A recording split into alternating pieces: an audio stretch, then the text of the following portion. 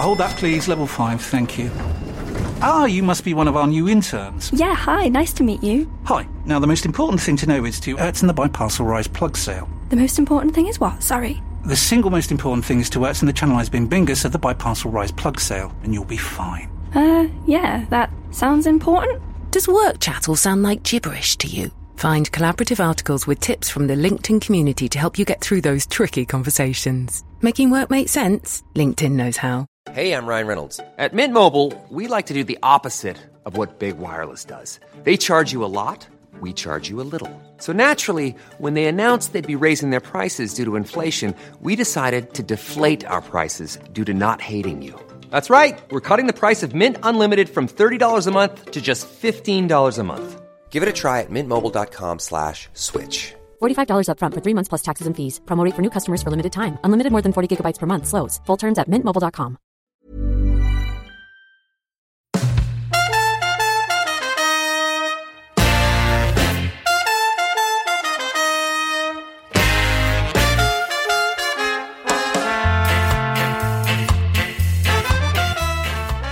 Welcome to the Following On podcast from TalkSport. I'm John Norman alongside Steve Harmison, looking back at all the action from day 3 in Galle in the second test match between Sri Lanka and England. You're listening to Following On. So, by now you know, Joe Root, wow, what an innings from him. 187 before he was dismissed in the final over and what was the final ball of the day. Run out for a quite brilliant Daddy 100, his second in successive test matches, the first time he's managed that. Sri Lanka, though, well, they still lead by 42 and 7 wickets for Lasith Mbaldini. What a test match he's having as well. 2 full days to go. So this test match still very much alive, as is the destination of this series. Plenty to get our teeth stuck into, myself and Steve Harmison. So let's get on with it. Story of the day. Story of the day. Well, Harmy, story of the day. I tell you what, we're going to talk about Joe Root. We're going to talk about Mbaldini. We're going to talk about Dom Bess, Jos Buttler. Story of the day for me is this test match is still very much alive. 2 full days to go. It's been nip and tuck since day 1.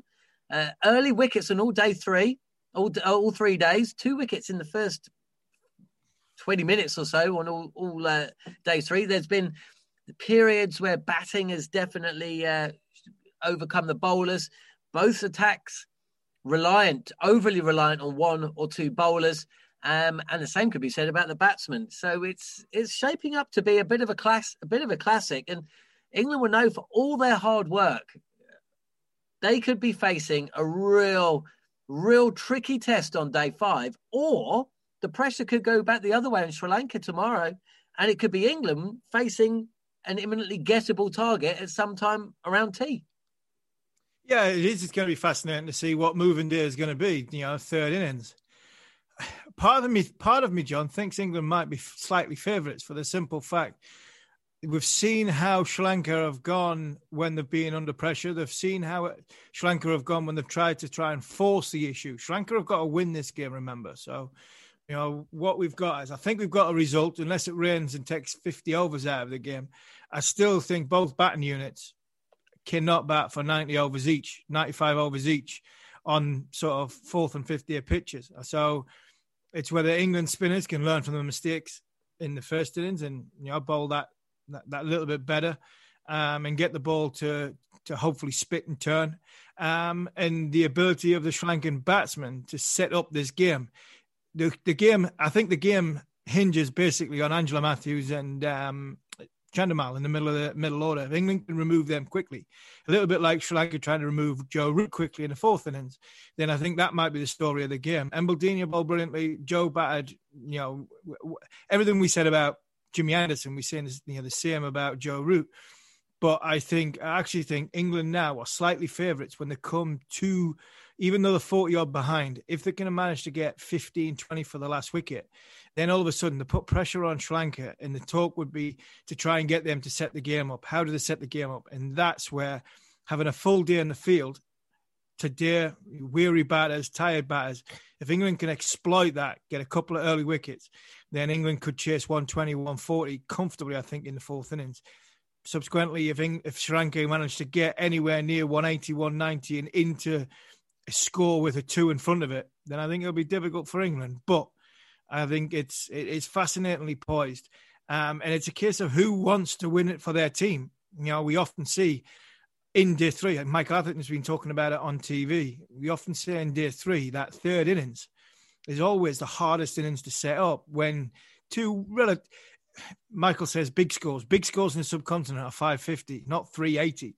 But at the end of the day, it just shows you the standard of cricket it is at this moment in time. So it's going to be a fascinating day's cricket. By lunchtime, I would say lunchtime tomorrow, we'd have a very, very good indication where this game is going to go. I was asked a question about just how difficult it is to play in Sri Lanka. Joe Root was ill at the end of day 2, he was cramping up at the end of day 3. That may have been one of the reasons he got himself run out, just couldn't get back behind the crease. His legs aren't working. I mentioned something that Matt Pryor told me when we were in Sri Lanka, and he said he lost about half a stone batting in one test match. I mean, you've played. I was batting with him at that time. That was the Dyer Pryor Bob Willis. Yeah, it was a Dyer Pryor Bob Willis comment. I batted for about half an hour with Matty at the end. He only got about 70. He batted for nearly 5 hours, 4.5, 5 hours. And he dropped 2 catches off side bottom right at the end of the day. And the great late Bob Willis got stuck into Matty. And I thought that was a bit harsh. I actually came out and said, I have said that to Bob in the past, that was a bit harsh, because if you see Matt Pryor in the dressing room, he was dead man walking. He literally he didn't have any energy to put his pads on. Didn't have any energy to put his pads on. And that's what Sri Lanka does to you. Especially at goal. Goal, it's like 3 floors up the dressing room. So I remember going off once at goal, and I got a dry shirt thrown towards me, because I thought, if I climb 3 floors up, by the time I've come back down with a fresh shirt on, soaking wet again, because that's how hot it is. So it is a ridiculously difficult place from a physicality point of view to bat, concentration skills, and that's why it makes Joe Root's innings so more better, because he's been off the field for 36 overs in 2 test matches, 7 days cricket, back-to-back test matches. This kid's been off the field for all of 36 overs. Remarkable. I tell you what, it's almost like rolling back the years, and I do know this is a very different task to facing India or whatever, but it's the first test match, or first 2 test matches I've seen Joe Root play cricket with a smile. He looks relaxed. He's having a chat with Dick Weller, and he keeps apologising to short leg fielder for pummeling him. And he just seems I know I've said it before, I'm going to say it again. He looks refreshed. Whether he's going to be refreshed after 4 tests against India, and then 5 this summer, 2 tests against New Zealand probably, and then an Ashes series, well, we'll have to wait and see. One thing I do know is, look, if it wasn't for Root, England would be losing this game. It needs more than he's got. And that's part of the problem for his batting. This England team has always been too reliant. Even with the big guns in it, Stokes averages mid-30s in Test cricket. Bairstow averages mid-30s.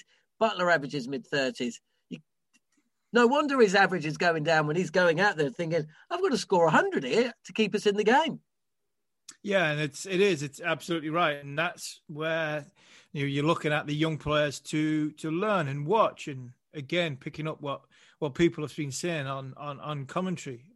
Another point that Michael Atherton raised when he said he learned a hell of a lot 22 yards away from the great Graham Gooch, just batting. And so fingers crossed, the likes of Sibley and Lawrence, Crawley, learn how to master an innings. And the way I look at the way Joe's played, if you get a wagon wheel of the way he's played in this game, and you see, they talk about the coaching manual, hitting the ball down the ground.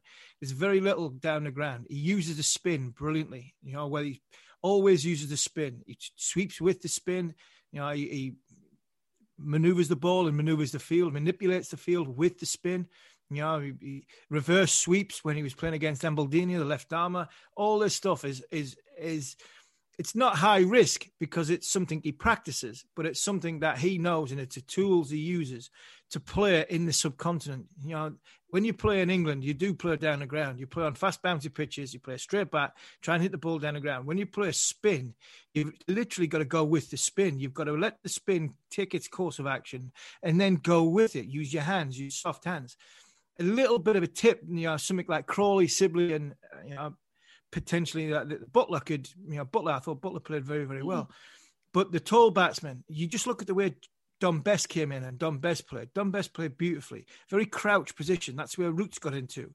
And he's, listening to, I've said this many times, I've appreciated Duncan Fletcher more when he was gone than I did when I played for him. But Duncan Fletcher would teach the batsmen, and a lot of the old fogies would say, what they're sweeping for, what's this trigger movement for, why are they getting in a crouch position. Duncan Fletcher believed that the sort of lower you got in balance, the better you could pick up length and better you could pick up the line and the length, especially in the subcontinent playing spin.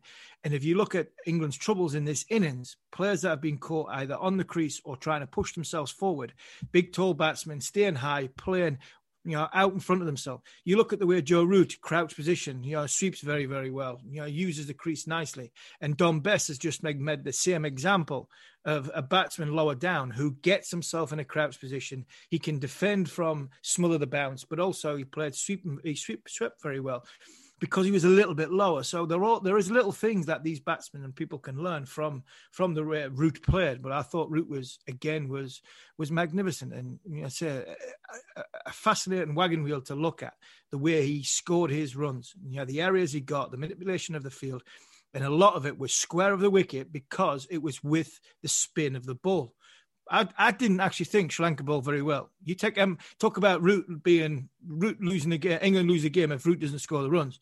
Embaldini not bowling in this Test match, and their spinners look as ineffective as what Best and Leach did. So, there is possibly a little bit of hope for England going into the third innings. But I thought England captain was magnificent, and again, just shows what a world-class talented player he is. As well as that, John, he has gone past Geoffrey Boycott, Kevin Peterson, and David Gower, right? 3 players, if you talk about the generations of in my day, when Goffey goes back to his day, well, Geoffrey Boycott was master of the era of before Darren Gough.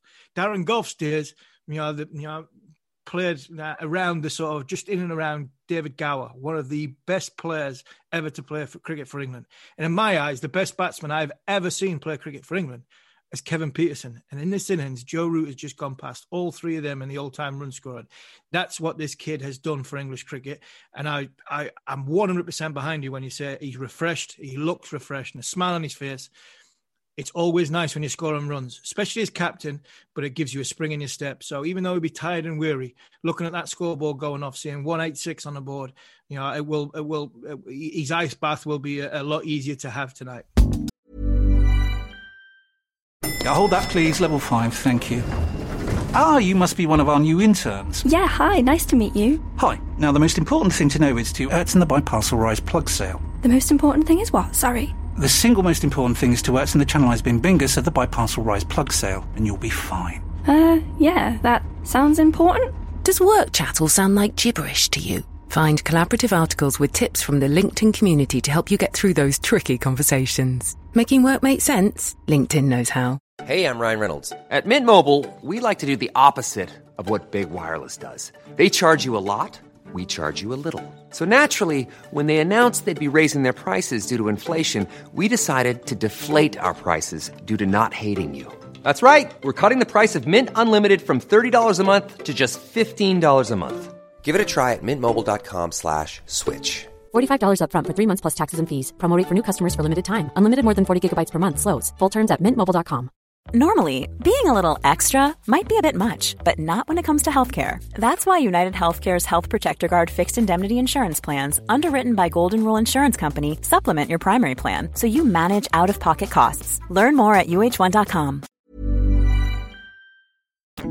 Moment of the day.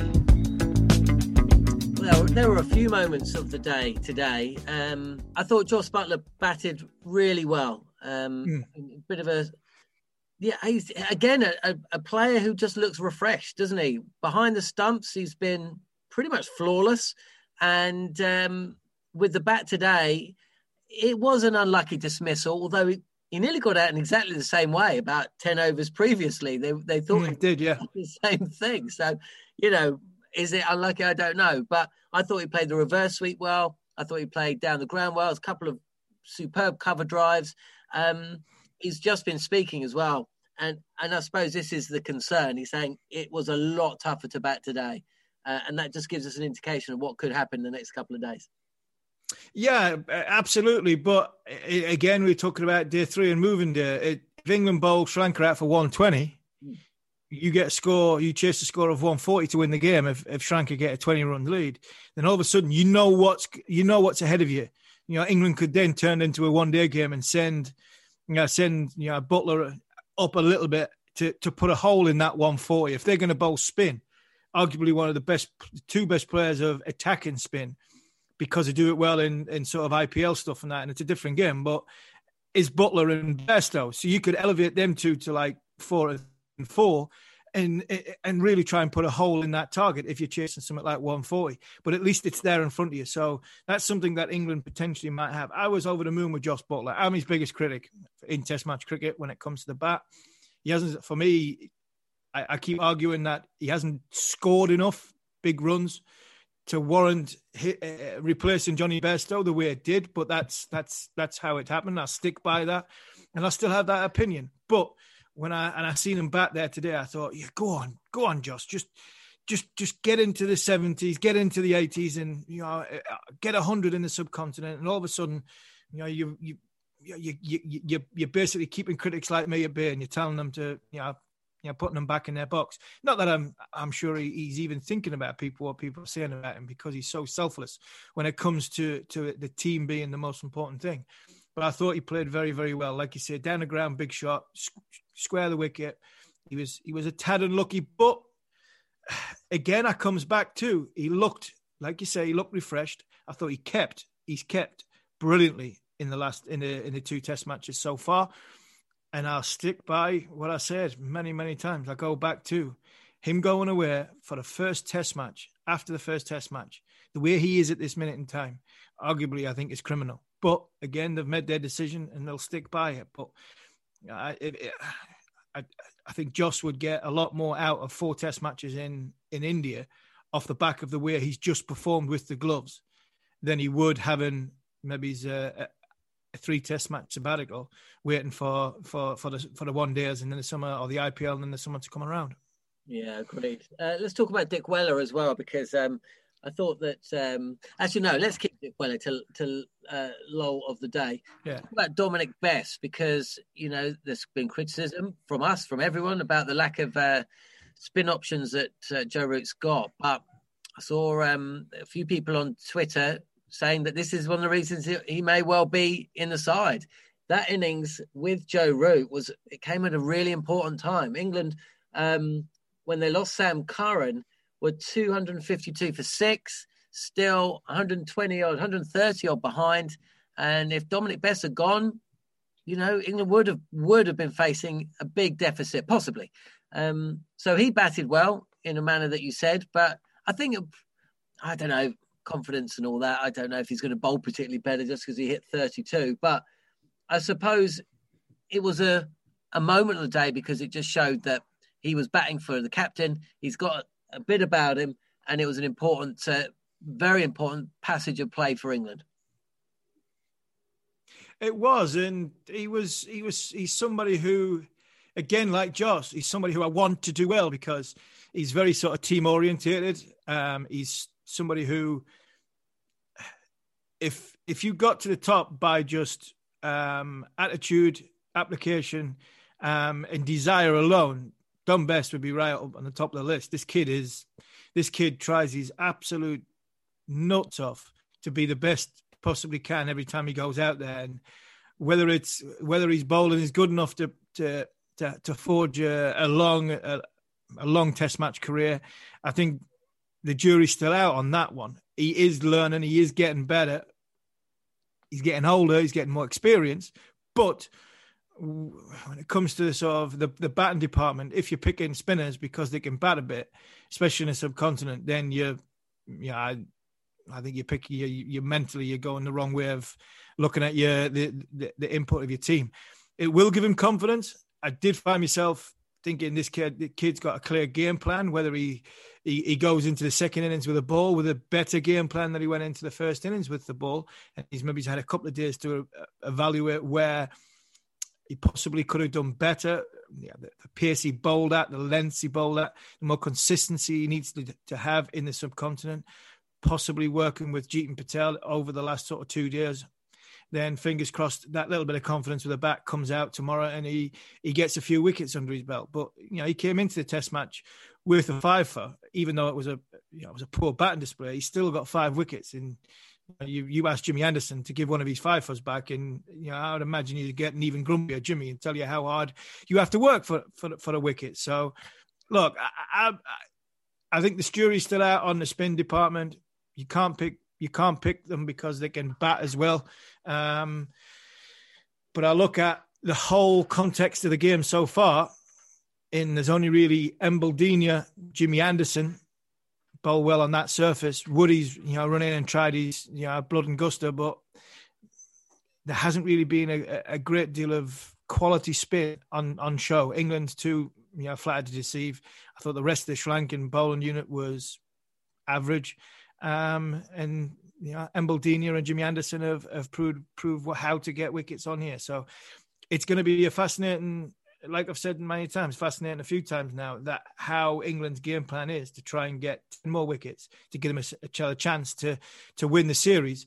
And it largely comes down to Bess and Leach, and 30-odd runs with a bat is probably going to do you a little bit of confidence going into it, because you're getting your team into a position where you can then affect the rest of the game. If he does what Mark Wood does, gets out, throws his wicket away, gets out for naught, and you're 70, 80 behind, then all of a sudden you're not getting your team into winning the game. So that's the confidence he can get tonight when he goes to bed, comes back tomorrow morning. So right, I contributed to give my team a chance for me to go and win the game. Lol of the day. What is it about wicket keepers?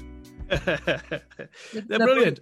They are brilliant. What about, in your time as a player, who was the most crazy wicketkeeper? You didn't play with Jack. Well, I played again. I didn't play with Jack, but I played against Jack. Played with Stewie, who was Stewie was a Jack in the box as well. He was quite quick-witted, meticulous Stewie. He was unbelievable. Stewie when we used to go in the dressing room, me and Andrew Flintoff would go in the dressing room, and we only played about a handful of tests with Stewie, and after 3 or 4 tests, Stewie would have like a bit of paper on either side of him, like no Harmison, no Flintoff zone. Because he was so meticulous with his kit, he was like 6 test shirts would be stacked in a neat row. He's 6-7 pairs of socks. He's 4 pairs of white pants. His pads are like folded over and nice neatly. All his shoes perfectly. And then you'd have the 2 big dumb fast bowlers who'd just rock up with their kit bags, undo the zip, tip the thing upside down and just like plash it all over the floor. And it was easier to find if it was on the floor all over the shop. But Alex Stewart was meticulous like that when it comes to it. Geraint Jones didn't say a great deal. Neither did Chris Reed, 2 fantastic, wicket keepers in their own right. James Foster was quite quick-witted, intelligent lad, Fozzie, who's actually out in Sri Lanka with England. So they were the wicket keepers I played with, but I played with a wicket keeper for Durham who literally possibly still it was similar to playing against even English county players would come to Durham, and Phil Mustard, they'd come to Durham. It would be a bit like the subcontinent because you couldn't understand a word Colonel said anywhere. Us on his own team, he was the thickest man alive who just. Dominic Cork described it brilliantly. All you'd hear from Colonel behind was he was like the Tasmanian devil. It would be, Army, hit him on the head. And that was just the way Colonel used to speak. So, and it was like, they are a mad breed, and Dick Weller he's not disappointed. I think he's been brilliant. I think it's a breath of fresh air because I don't actually think there's any animosity to it. Nah. I just think he's having a laugh. I think he's having a really good time. He's having a laugh. And he's trying to get you to sort of drop your guard and laugh with him. And I think because of that, when you're in the middle and you do drop your guard, all of a sudden you might get slight timings off. And we've seen out there, slight timings off is the difference between hitting the middle of your bat and hitting the edge of your bat. And I think he is very, very good for the game. Brilliant stuff. The only memory really I've got of the Colonel is he was on the England tour to New Zealand in about, it was 2008. Yeah. You were there, actually. Oh, yeah. I was there, yeah. Got dropped there, didn't you? Okay, sorry about that. I did, yeah. But you remember that bar we were in? We didn't know each other then. Went to a pub in Napier after the third test. And essentially, we were all singing. The Barmy Army was singing with all the England. Everyone was there. Everyone was there. Was it not St. Patrick's Day? No, it wasn't. It was, no, I think it might have been around Easter or something. Maybe it was St. Patrick's Day. Either way, the Colonel, and probably the last time I saw him, was carried out. Yeah. Stuart Broad and one other. He was brilliant. Honestly, and you mentioned that trip, and I've told it after dinner, so he doesn't mind me telling it. He knows it's out there. But remember when Jesse Ryder got hit he punched a window? Yeah, that's I was driving. I was song, by the way. Why Jesse Ryder? Why Jesse Ryder? Well, I was driving one of the combis at about 8:30 in the morning on the way to the ground for a practice day, I think it was. And Jesse just smashed us everywhere in one-day cricket. And Peter Moores is sitting in the front reading his newspaper. And the news came on. And as I was going, I nearly crashed the van, actually. I had about 8 England players in the van, and I nearly crashed it. So I'm driving away, and somebody shouted, "Turn the news up," because I mentioned Jesse Ryder. And the news story was Jesse Ryder will not be part of the Test series because he's been in a barroom fracas. He's in hospital. He's got a lacerated hand. And all of a sudden, from the back of the bus, I just heard this voice. Well, I'm a stunt colonel. I knew everything. I know how Colonel's mind works, and I understood what he's saying and how he said things. And he was like, "Well, he was all right when I left him at 4:30 this morning." And I was like, "Oh no!" Just like Peter Moores, just like dropped his newspaper and looked at me, and I was like, Yes, he said it. I was trying to think of a way to defend him, but it was like 4:30 this morning. That's like 4 hours ago. He's now in hospital. You're at the back of the bus, and we're on our way to an England training camp. People wonder why Colonel didn't play as much. His lifestyle was brilliant, and he was. I tell you what, he was one of the most natural keeper I have ever seen. You threw a ball at him, he couldn't catch a thing. You bowl one that got a little tickle down leg side, one-handed catch, and he would catch it. He made the hardest things look easy, the easiest things look hard. He was an unbelievable batsman at the top of the order. You couldn't bowl him with a white ball. He was phenomenal. But it was as simple as, Mike Hussey came, and Mike Hussey was like as simple. Tried to work Colonel out, tried to get into his head, and he just it was as simple as, "Colonel, do you see that white thing? Hit it. Do you see that red thing? Catch it." And that was as simple as he needed to get with Colonel. And sometimes that's the best. Sounds like an Australian, basically. He's a character. Yeah, he's a character. And we keep as a characters. We need them in the game. And Dick Weller, not only is he a character, but actually he's a good player as well. What is going to happen tomorrow? I think England will win tomorrow. I think they will. I think they'll bowl them out. I really do. I think there's a lot of pressure on Sri Lanka to go and win because they've got to win the series. They've got to win to draw the series. I think the pressure on that, the inexperience, the naivety of the batting unit will present England with chances, and I think England will take them. I'm not sure Bess and Leach can bowl as inconsistent as it did before in the first innings, so I'd expect England to chase a total of around about 150 to win the game, and it wouldn't surprise me if a Bairstow or a Butler goes out to try and put a hole in that target against the two off spinners. Embledini bowling at one end, but I can see them going after the off spinners if they're chasing a target of around about 150. So fingers crossed for a good day tomorrow morning. By lunchtime, we'll know what's going to happen. England to win 2-0. Brilliant stuff, Harmy. We'll find out if you're right. Following play on day 4 from Gaul, Sri Lanka versus England, the series and the game poised nicely. You've been listening to the following on podcasts on Acast, Spotify or iTunes. Thanks for listening.